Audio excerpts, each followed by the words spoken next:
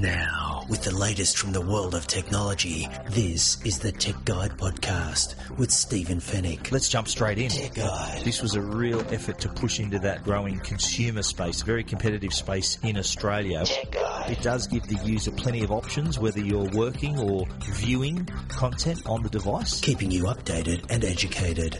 This is the Tech Guide Podcast. Knowing Apple, you just don't know what to expect. Tech Guide. They've gone from taking an excellent device and they've made it even better. It's had a redesign inside and out. Now, from the studios of techguide.com.au, Stephen Fennick. Hello and welcome to Tech Guide, episode 213.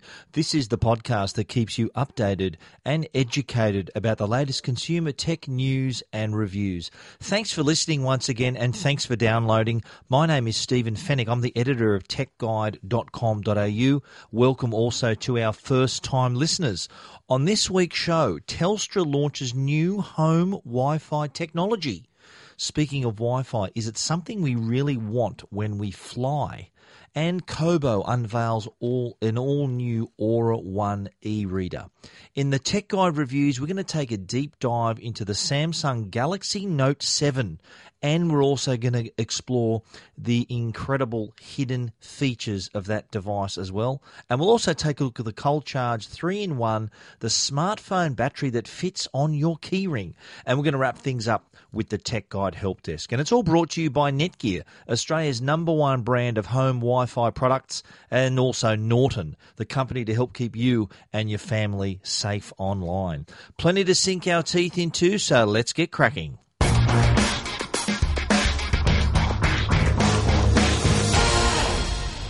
Well, Telstra has come out with some new home Wi-Fi technology. But before I describe what that actually is, I want to give the reasons why they're doing this. There's some research to suggest that our appetite for streaming content, on-demand content, has increased to the highest level it's ever been. In fact, Telstra says that more than about two-thirds of its fixed line data is video. So all the data carried over Telstra's fixed networks, of all of that, two-thirds of that is video, which I find rather amazing. The reason for that is we're streaming things, programs, content through things like services like Netflix and Presto and Stan. And as a result, our attention to Wi-Fi and our requirements of Wi-Fi are greater than ever. And so we're seeing a lot of people paying extra for a better modem, better router, so that they can have better coverage in their home to ensure streaming is smooth, unbuffered. It allows enough bandwidth to stream 4K content if possible.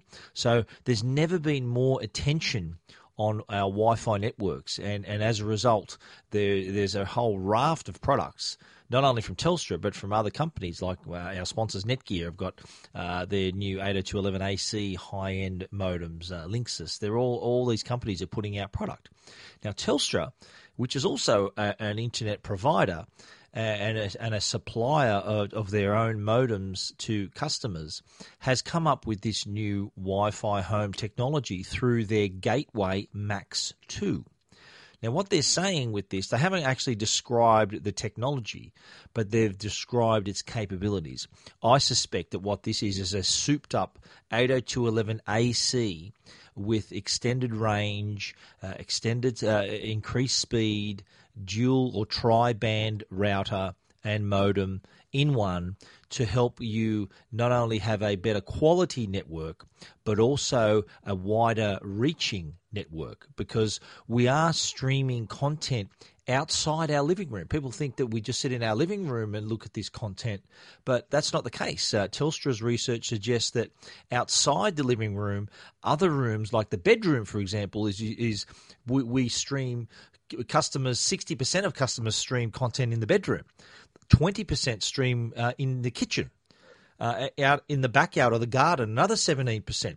And even in the bathroom, there's 12% of people streaming content. They can't keep away from this content. It's got to be with them. And using not only your TV to access those services, we can do the same thing through our smartphones, through our tablets and devices like that. So the importance of having a solid Wi-Fi network to give you that platform so that these services are uninterrupted is Telstra's motivation behind this. I get so many questions when I'm on the radio or emails to me here at Tech Guide, people asking, I can't get coverage in my bedroom. What do I do? The best solution, if you're happy with your existing modem router, is to get a range extender. You can extend the range of your network from its source. So if say, for example, the black spot is the bedroom, then a range extender placed halfway between the modem and the bedroom can extend that signal into the bedroom. A lot of people make the mistake of putting the range extender in the bedroom, expecting it to magically increase the Wi-Fi strength. But if it needs to be placed in halfway between the router and the bedroom so that the range extender can act like an extension cord of that Wi-Fi network. It can piggyback that network and push it into that other space. But in Telstra's case, they're not only unveiling this Gateway Max 2, they're also going to announce some packages as well, some bundles, some home broadband bundles, which will include 3 months free subscription to video-on-demand services like Netflix, Presto, and Stan. Not just one of those, all three of those is going to be included in the new home internet bundles. I think they're saying that the customers are to take up the new $90 medium plan and above will receive a Telstra TV, which is their little box that allows you to access all those subscription video-on-demand services, as well as 3-month subscriptions to Netflix, Stan, and Presto, which gives them access to more than 15,000 TV shows and movies they can watch at home or out and about on their smartphone or tablet. Using not only Telstra's home network, but they've also got their national Wi-Fi network, so you can actually use your home Wi-Fi allowance in any of the Telstra Wi-Fi hotspots in Australia and around the world. That's an added bonus of being a Telstra customer. You can utilise your broadband connection or your broadband allowance anywhere in the world. If you want to read more about the Telstra announcement, their new Wi-Fi technology, and they're going to be announcing actual details on the bundles that are available, the amount of data allowance you get per month, the costings, keep an eye on Tech Guide over the next couple of days, and we're going to we'll cover those announcements on the site as well. So to check that out at techguide.com.au. Tech Guide. This is Tech Guide with Stephen Fennick. Now, while we're on the subject of Wi-Fi, I thought I would bring up a story that did the rounds last week about whether we want Wi-Fi on our flights, on airplanes. And this is, of course, in the home, we can't do without it. On the ground, we can't do without our connectivity. But in the air, we've been so used to not having a connection that it's kind of turned into a little bit of a sanctuary. Where people can literally disconnect from the world and enjoy the flight or do some work, or whatever they need to do. They're not getting hassled, they're not getting emails, they're not getting calls. It's become that little zone where you're not going to be disturbed. But a lot of passengers we've found, and this is according to Finder, the comparison site Finder, they're saying that 7 in 10 Australians are looking for flights, would book a flight based on the availability of Wi-Fi, which is quite surprising. Now, we already know, and we've reported this on Tech Guide earlier this year, that Qantas are going to roll out Wi-Fi on their domestic services, as is Virgin Australia. Now, providing Wi-Fi coverage domestically, so while while planes are flying over Australia, it is easy to send the signal up from the ground and provide, and a combination of satellite coverage as well, to provide a fast enough service that will allow things like streaming, checking emails, surfing the web, things like that. Yet when you leave Australia, when you're flying internationally, you do rely more only on satellite coverage because, of course, you're flying over the ocean. There's not many modems on the surface of the ocean that can provide that kind of connection. So it's purely through the satellites. Now, according to Finders, their stats, some international carriers coming in and out of Australia are actually offering Wi-Fi. Airlines like Singapore Airlines, Etihad, Qatar, Japan Airlines, AirAsia, Thai Airways, Garuda, Delta. And these are all services that range from having free data to having quite costly data, which I'll go through in a moment. But 70% of Australians are willing to pay for Wi-Fi, and those same passengers will make a decision on whether they want to fly based on that availability of Wi-Fi. Now, I don't know how you feel about that. I would love to have Wi-Fi on a flight because it would allow you to do things. I'd be able to update my website, check emails, share things. Sometimes I need to get stuff out to people, stories I'm writing for different outlets. I can get them done, get them sent, send out things, receive things, and continue to I wouldn't kind of use it to stream content, things like that, because at the moment that the offerings are too slow. You can't get a Wi-Fi connection that's fast enough in the air to give you that kind of bandwidth to watch Netflix or some other of your favourite subscription video on demand services. Now, some airlines actually offer free Wi-Fi. Airlines like Emirates, for example, give you the first 10 meg free on all their A380s and selected 777 aircraft. Etihad has free Wi-Fi. The catch is, though, you have to fly first class, so you've kind of paid for it anyway. Other airlines like Garuda, again, free for first-class passengers. Philippine Airlines, you get the first 15 minutes or 15 meg free on their A330s and 777s. That's only until the 28th of February next year. Swiss International Airlines give you the 500 meg for free, again for first-class passengers. So it does pay to travel first class. But there are airlines that charge you for Wi-Fi, and there are huge variations in the cost or the cost of this service. Emirates charge on average $1.47 for 200 meg or 8 hours. This is in Australian dollars of coverage. And other airlines like China Airlines, for example, on average cost for 200 meg $9.11. But going all the way up to other airlines like Alaskan Airlines, they're charging $21.44, and a Russian airline is charging $400. It would work out to be $444 for 200 meg of data. Whereas Oman Air, on the other extreme, charges only $2 per megabyte. So that's that's quite high as well. So the Russian charges of $4.44 for 200 meg is about $2.50 per meg, and Oman Air is $2 per meg as well. So they're both on the expensive side, Emirates on the cheaper side, and those other airlines I mentioned offer services for free. Now, I don't know if you want Wi-Fi in the air. Would you choose an airline based on the availability of Wi-Fi?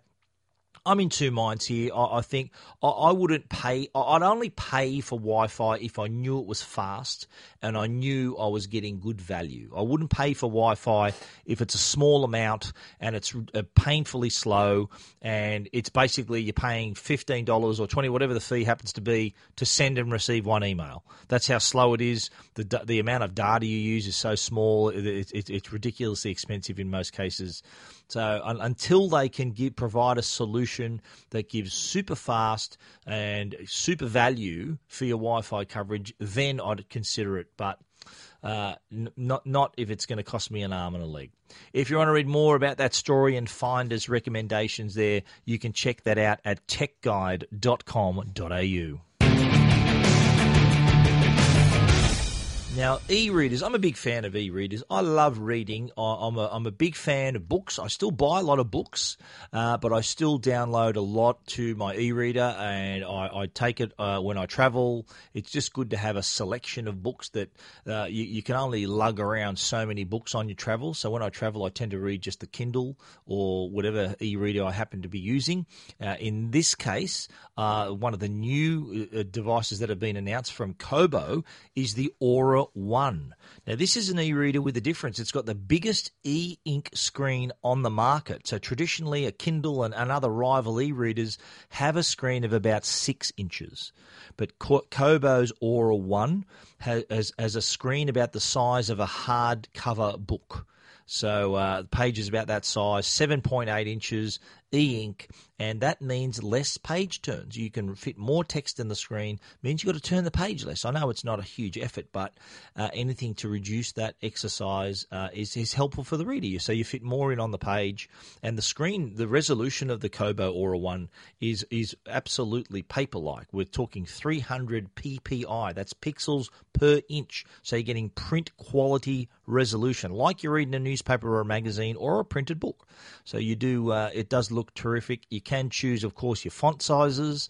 You can choose your font styles. The device itself is just 6.9 millimeters thick, weighs 226 grams, and if that isn't handy enough, it is also waterproof. So there's no limit to where you can read your books, whether you want to slip into a hot bath or maybe catch a couple of chapters while you're in the shower or by the pool. Don't forget, we've got the warmer months coming up, and people love to read by the pool. Usually they read a book because they're scared if they take an e-reader it's going to get wet, it's going to get damaged, it's going to be ruined. But not so with the Kobo Aura 1. It is completely waterproof. Another advantage of the new device is the Comfort Light Pro. Now, this e-ink screen has its own light, but it's a light with a difference. And what this technology does, the Comfort Light Pro technology, it's what they call front light technology. It reduces the blue light exposure, so it reduces the blue light emission of the light. And what happens with blue light? It's been found to affect sleep quality. So you imagine the scenario where you want to read a little bit before you go to bed, which a lot of people do. One of the more popular places to read is in bed before you go to sleep. So imagine if you've got a device, if you're reading off a backlit screen like a tablet or a smartphone, that's blue light coming at you, and it could affect the quality of your sleep. So if you're reading just before you go to bed, you may not be able to have the best quality sleep. So what Kobo's done here is taken that blue light away, still giving you the light, but taking the blue light away so that it doesn't affect the quality of your slumber. So the Kobo Aura 1, it's got 8 gig of storage as well under the hood. Can you believe that? 8 gig, that can store 6,000 books. I don't think I could read 6,000 books in a lifetime, but they could all fit, if I could, they could all fit on the Kobo Aura 1, which I think is pretty cool. Under the hood, you've got 512 meg of RAM and the fast Solo Light processor. So it is pretty quick for an e-reader. The pages turn really fast and no mucking about. The Kobo.com store, of course, is where you can buy your books. There's more than 5 million titles, so you're never going to be short of a book. And, of course, you can import your own EPUBs if you've bought them from somewhere else. I think this is a pretty open platform for that. Unlike the Kindle doesn't allow you to do that. The Kindle's got its own little format for that, but that's Amazon's business. The Kobo Aura 1, though, it's going to be available in October, and it's going to be priced at $349.95. And if you want to check that out for yourself, you can do that at techguide.com.au. This is Tech Guide with Stephen Fennick. Tech Guide, keeping you updated and educated.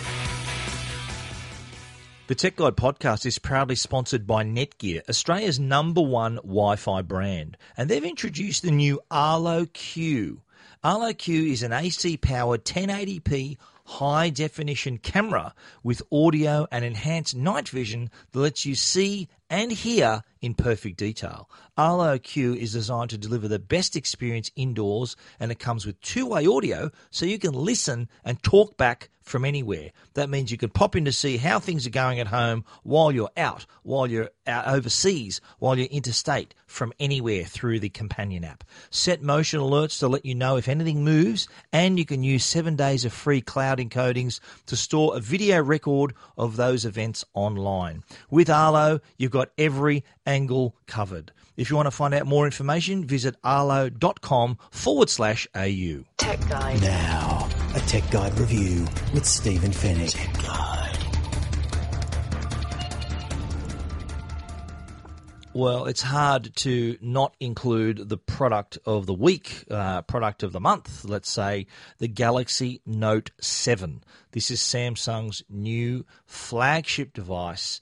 It was released on Friday, and from all reports has had more pre-orders than any other Note product in the past. There were lines of people outside the Samsung stores, people picking up pre-orders, people hoping to get one on a plan. And we've reviewed the device. We're going to talk in depth about it.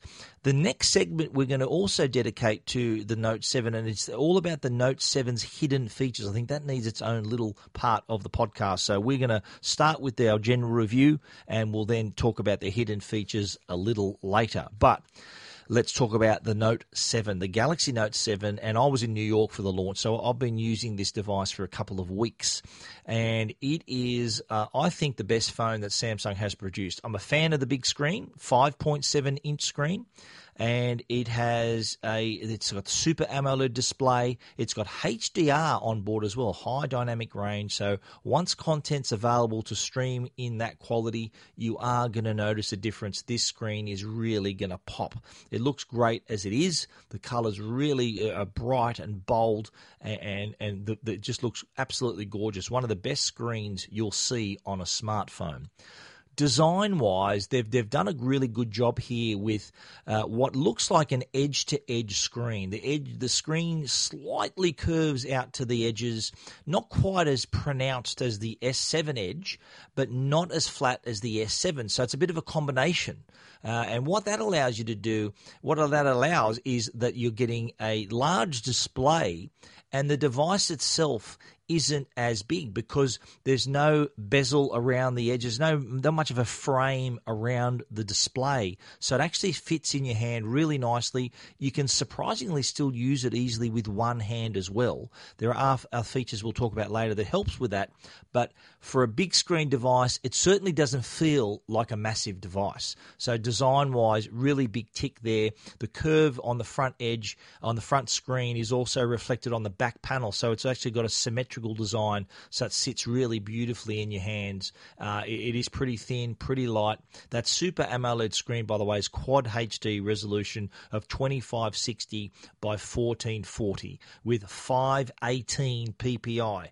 That's pixels per inch. 518. That is sharp enough for you to require to carry around a Band-Aid. It's amazing. And as I said, the HDR compatibility as well also ticks the box there. Now, one of the new features on board I thought we'd talk about straight away is the iris scanner. This is the dedicated scanner on the left top of the device. So you got your front camera, you got a sensor, but on the left side of the top of the screen is an iris scanner. And this scans your eyeballs, which is as unique as your fingerprints. So this is another level of security, and it is a way you can unlock the phone just by looking at it. Now, it's not as simple as that. And a lot of people say, well, why bother? I can just put my finger on the home button and it'll read my fingerprint and unlock it. Well, yeah, you can do that. Of course you can. What you'd need to do with the iris scanner is wake up the phone, swipe up on the screen, then it looks at your eyeballs. So it does take probably a second more than using your fingerprint. And it works most of the time. It didn't work all the time. There were some times where I was in bright light, I was underneath a light, it didn't quite see me properly. It would tell me to put it closer, put it further away, and would give up. But then another attempt, it would unlock it. So I reckon 95% of the time worked almost instantly. Would take less than a second to just go boom and be unlocked simply by me looking at it. If it didn't work, there's also always you can fall back on your fingerprint or your passcode. Now, another feature, and this is also secured with the iris scanner, is the secure folder. I'm going to talk a bit more about that in the hidden features part of the review. The major feature, of course, of the Note is the S Pen. This is the a stylus, the pen that actually fits inside the device and allows you to write, take notes. You can magnify parts of the display, even translate using the S Pen as well.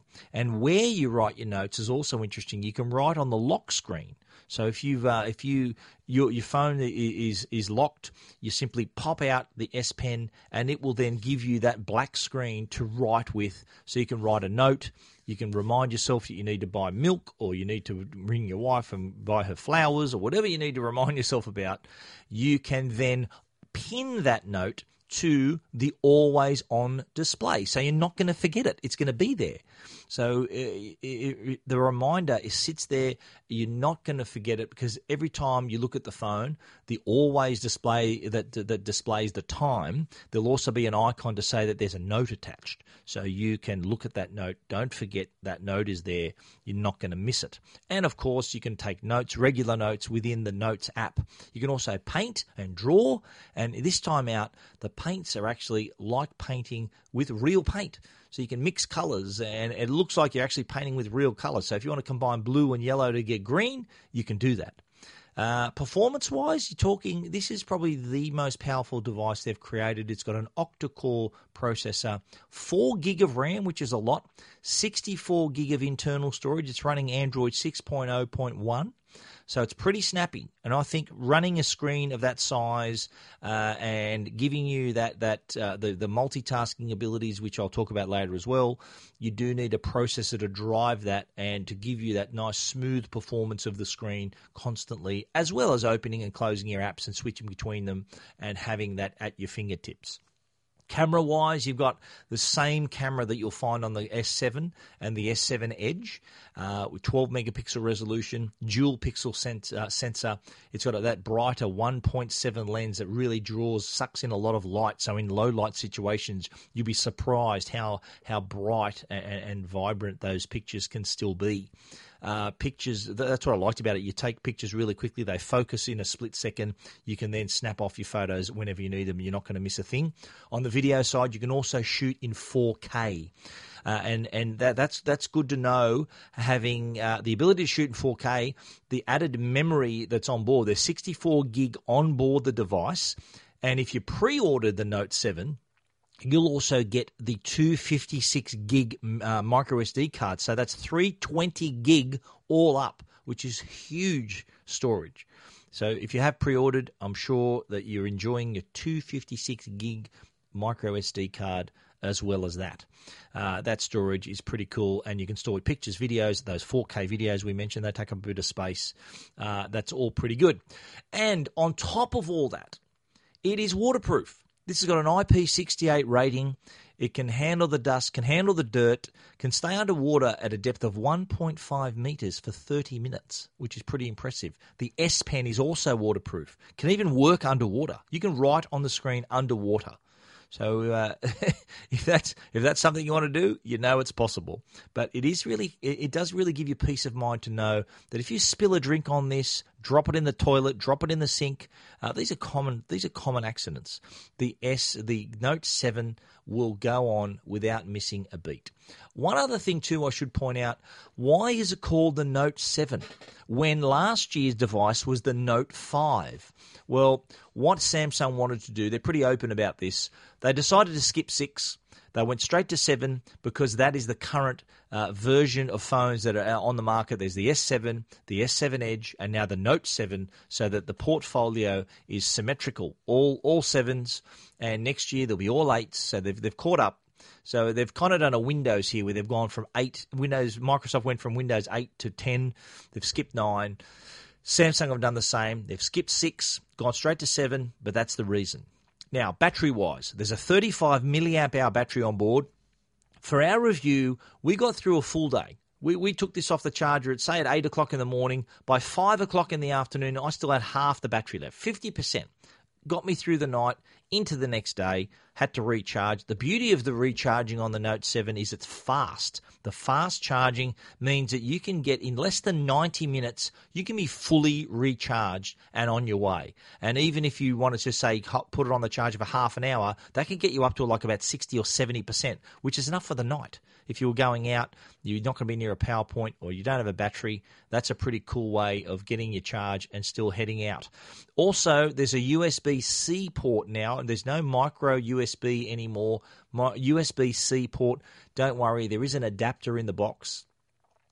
So that you're not going to be left high and dry with your old accessories. They're all still there, ready to use. The Galaxy Note 7, I've got to say, one of my favourite devices so far. I've been using this for a while, and I quite enjoy it. All the experience of having the S Pen, the speed, the fact that it's waterproof, the iris scan is pretty cool. It's a bit like James Bond, the iris scan, a bit Mission Impossible. I think it's all a bit of fun. A lot of people might say, it's a gimmick. Well, you know what? It works. It works well, and I wouldn't be surprised if it's imitated by other phone manufacturers as well. If you want to read our full review, you can do that at techguide.com.au. But in the meantime, stay tuned. We're going to talk about the Galaxy Note 7's hidden features.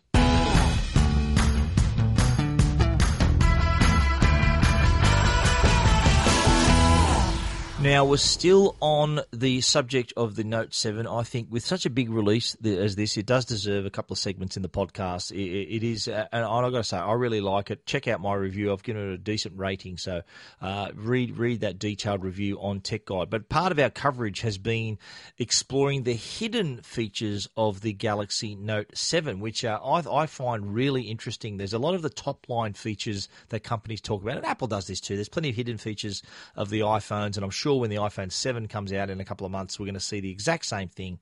But in the case of the Note 7, there are some very interesting hidden features. Now, I did touch on the secure folder in the previous segment, but what the secure folder does, it allows you to partition off this section of your phone that only you can see with files, photos, all these things. It also allows you to put apps in there. So if you wanted to take photos, for example, so you can put the camera app in there, you take photos from the secure folder with the camera app, those pictures can only be seen in the secure folder. It's not going to go to your camera roll, your gallery that's in the non-secure part of the phone. It's going to go in the secure folder. Same thing for your browser. You might put an internet browser in there, or an email account. And all of the sites you visit, any information you see is stuck in the secure folder, can only be viewed within the secure folder. Same thing for your email, same thing for your notes. You can put Samsung Notes in there, you can put a gallery in there, contacts in there. So it does secure that part of your phone. And it can be unlocked using the iris scanner or a fingerprint. So it's a secure folder within a secure phone. Look, unless you know the password of your phone, you can't get in.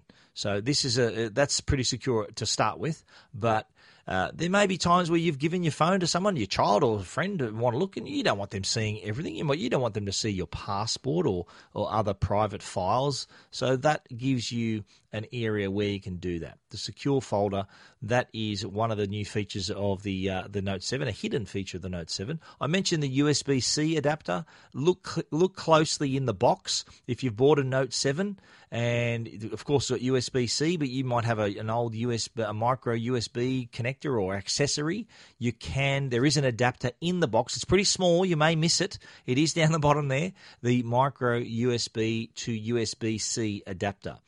Now, I mentioned in the review that it was really easy to use the Note 7 one-handed. There are a couple of features to help you do that. And funny enough, it's called one-handed operation. And there's a couple of ways you can do this. First is one-handed input. So by this, we mean you can adjust the size and position of the keyboard or a keypad, and position it on the right side of the device and the left side of the device, so it is small enough for you to reach with one hand. So your thumb can reach all the way across and reach all the keys, all the numbers, and that helps you with that one-handed operation. There's also one-handed input as well.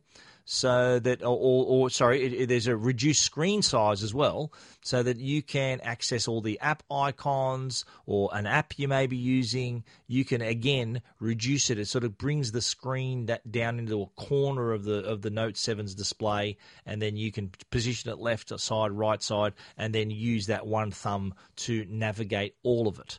Now, power saving modes. The battery's already good, but you can make it better with these power saving modes. They're buried in the settings. So you go to settings, device management, and then there's a section for battery. And this allows you there's a couple of power saving modes. And how it saves power is by limiting the maximum brightness, bringing down the screen resolution, limiting the device performance like CPU speeds and things like that, prevents background updates. So that can add like 2 to 4 hours of battery life depending on the type of battery mode you want to use. Again, that's in settings, device management, and then under the heading of battery. Now, we mentioned blue lights in the segment about the Kobo Aura 1. Again, the Note 7 allows you to filter that blue light in the settings. So you go to settings, to display, blue light filter. You can flick it on, and you'll see the color of the screen actually change. So it takes all the blue light out. And again, if this is affecting your sleep or maybe making your eyes sore, that's another result of blue light out of a display can give you fatigue in the eyes. You can choose to turn the blue light filter on and get rid of that blue light and feel a lot better. Fast camera access. Now, accessing the camera when you want to take a quick photo is really simple. You can set that up in the advanced, so settings, advanced features, quick launch camera. Once you flick that button, all you need to do to activate your camera is double tap on the home screen and boom, the camera launches automatically. Now, another interesting feature is identifying unsaved numbers. Now, Samsung has actually created a scenario here where you can choose to share your name, or other people share their name and number with the Samsung servers. So if you receive a call or you call someone and you're registered, they'll see your name as well as your number. So whenever you call or message, if that's something you want to do. You can also use 2 apps at once. There is a way to split the screen. If you go to the recent apps button to the left of the home screen, you'll see all the recent apps you've used. And the ones you can use in split screen, you'll see 2 small rectangles on the name of the bar of the app. Once you hit that, it'll be positioned in the top half of the screen. Bottom half of the screen will be taken up by all these app icons, where you can choose to use another app in the bottom half as well. Lastly, auto restart. That's a handy feature because, let's face it, a smartphone's like a computer, and occasionally it does need a reboot from time to time, and you can automatically set that restart for yourself. So you can choose your day, you choose your time, and it will do that. My recommendation is set it for the middle of the night. It'll only do it when the screen's off, the device is not in use, and there's more than 30% battery power. You can access that by going to Settings, Cloud and Accounts, Backup and Reset, Auto Restart. And don't worry if you didn't get all that, I have put it all down. You can read all about those special features and how to activate them yourself at techguide.com.au. Tech Guide. This is Tech Guide with Stephen Fennick. Our last review for the show is the CulCharge 3-in-1 PowerBank. Now, this is a device that is small enough to fit on your keyring. It's actually 3 things in once. Number 1, it's a battery for your phone. Number 2, it's a data cable. Number 3, it's also a charging cable. So when you see the device, there is either a Lightning connector or a micro USB, depending on the one you choose. So Lightning is for iPhones and iPads. Micro USB is for Android and Windows smartphones. And when connected to your smartphone and press the button on the front, you're going to get a charge. It's got a 1,000 milliamp hour battery on board. Not quite enough to recharge your whole phone, but enough to give you a nice top up to get you going for at least another few hours before you run out of battery. Now, what you'll also see is a USB connector in the top panel as well. Now, that detaches, and if you can connect that end to a computer, the other end to your device, and you can either use it to transfer content or data, or use it as a charging cable. So say you've got your laptop out, and you've got your CulCharge on your keyring. You can unfold the USB connector, one end in your smartphone, the other end in the computer. You can get a charge, or you can connect it to a charger. There may be an AC adapter with a USB port or a power board with a USB port. You can chuck that in there, and the USB port will transfer that to charge into your device. When it's connected, there is a button so that you can choose to be charging or just transferring data depending on what you want to do.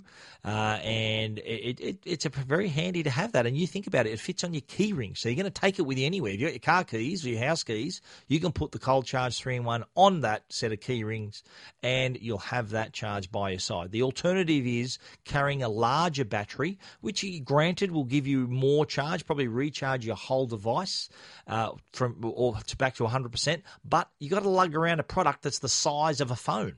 So it's like carrying two phones around with you. So that's just this. I think the CulCharge is a handy alternative to keeping charged on the move. The CulCharge 3-in-1 available now. It's $37.95 for the Lightning version, $35 for the micro USB version, and it's available from simtechtech.com. And don't worry, I have put that link in our complete review, which you can find at techguide.com.au.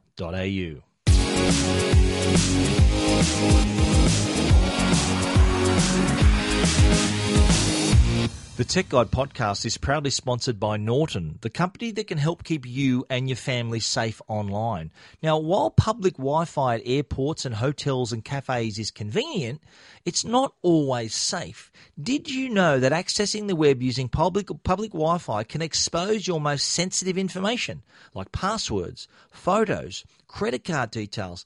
All that can be exposed to hackers and identity thieves. Well, Norton Wi-Fi Privacy helps encrypt your information when you're online so it can't be intercepted by prying eyes. So whether you're worried about hackers stealing your passwords or companies tracking your online activity, you can keep your personal information protected with the new Norton Wi-Fi Privacy app. To learn more, visit au.norton.com or search for Norton Wi-Fi Privacy on the App Store or Google Play Store. Tech Guide. Now, answering all your tech questions, the Tech Guide Help Desk. Now, I did receive an email about a NAS, a network attached server, and its advantages. Is it better than just having an attached hard drive and within your home? Is it better than just carrying around a hard drive? Well, network attached storage has several advantages. One is storage space. You can have all this extra storage. You can put in. It's adjustable with the number of hard drives you want to insert. It is a really efficient way to transfer data within your network. It also gives you a way to back up your file, so you can set it up in what they call a RAID configuration, where you can have a backup and then another backup of that backup. So in case one thing goes wrong, there are companies and small businesses that have 2 to 3 backups of their data just in case. So they've got all these redundancies. And it is a really handy thing to have attached to your network, because not only can you access content from within your network, not only from computers, but also from smartphones and tablets, even through your television, because it's on the network, and it allows you, that brings all that content you've stored on board, it makes it visible to all the other devices in the network. So say you've got a network attached server and there's several laptops in the house, then they can look for that server on the network, find it. It's often password protected, get into it, access the data, and not only from within your network, but also if you can log into the server from anywhere in the world, as long as you've got your password, and you can enter that and then access documents, access content that you wouldn't normally be able to access if you weren't in your network or looking at one particular attached hard drive. Because it's attached to your network, it does give it that accessibility. So I think a great idea to have a NAS in your home, especially if you've got things like you've got a music collection or a lot of movies, photos that you want to be able to share on the network. Anyone can have access to them. The network attached server is a great way to do it. And we've written about plenty of network attached servers on Tech Guide in the past. You can check them out at techguide.com.au. And that is our show for this week. You can read about everything we've talked about, of course, at techguide.com.au. And please get in touch. Send us an email, info@techguide.com.au. Big shout out to our sponsors, Netgear, the brand you can trust for all your Wi-Fi needs, and also Norton, the company that can help keep you and your family safe online. Thank you for listening. It's been great having you with us once again. We look forward to you joining us again next week for episode 214. But until then, stay safe and stay connected.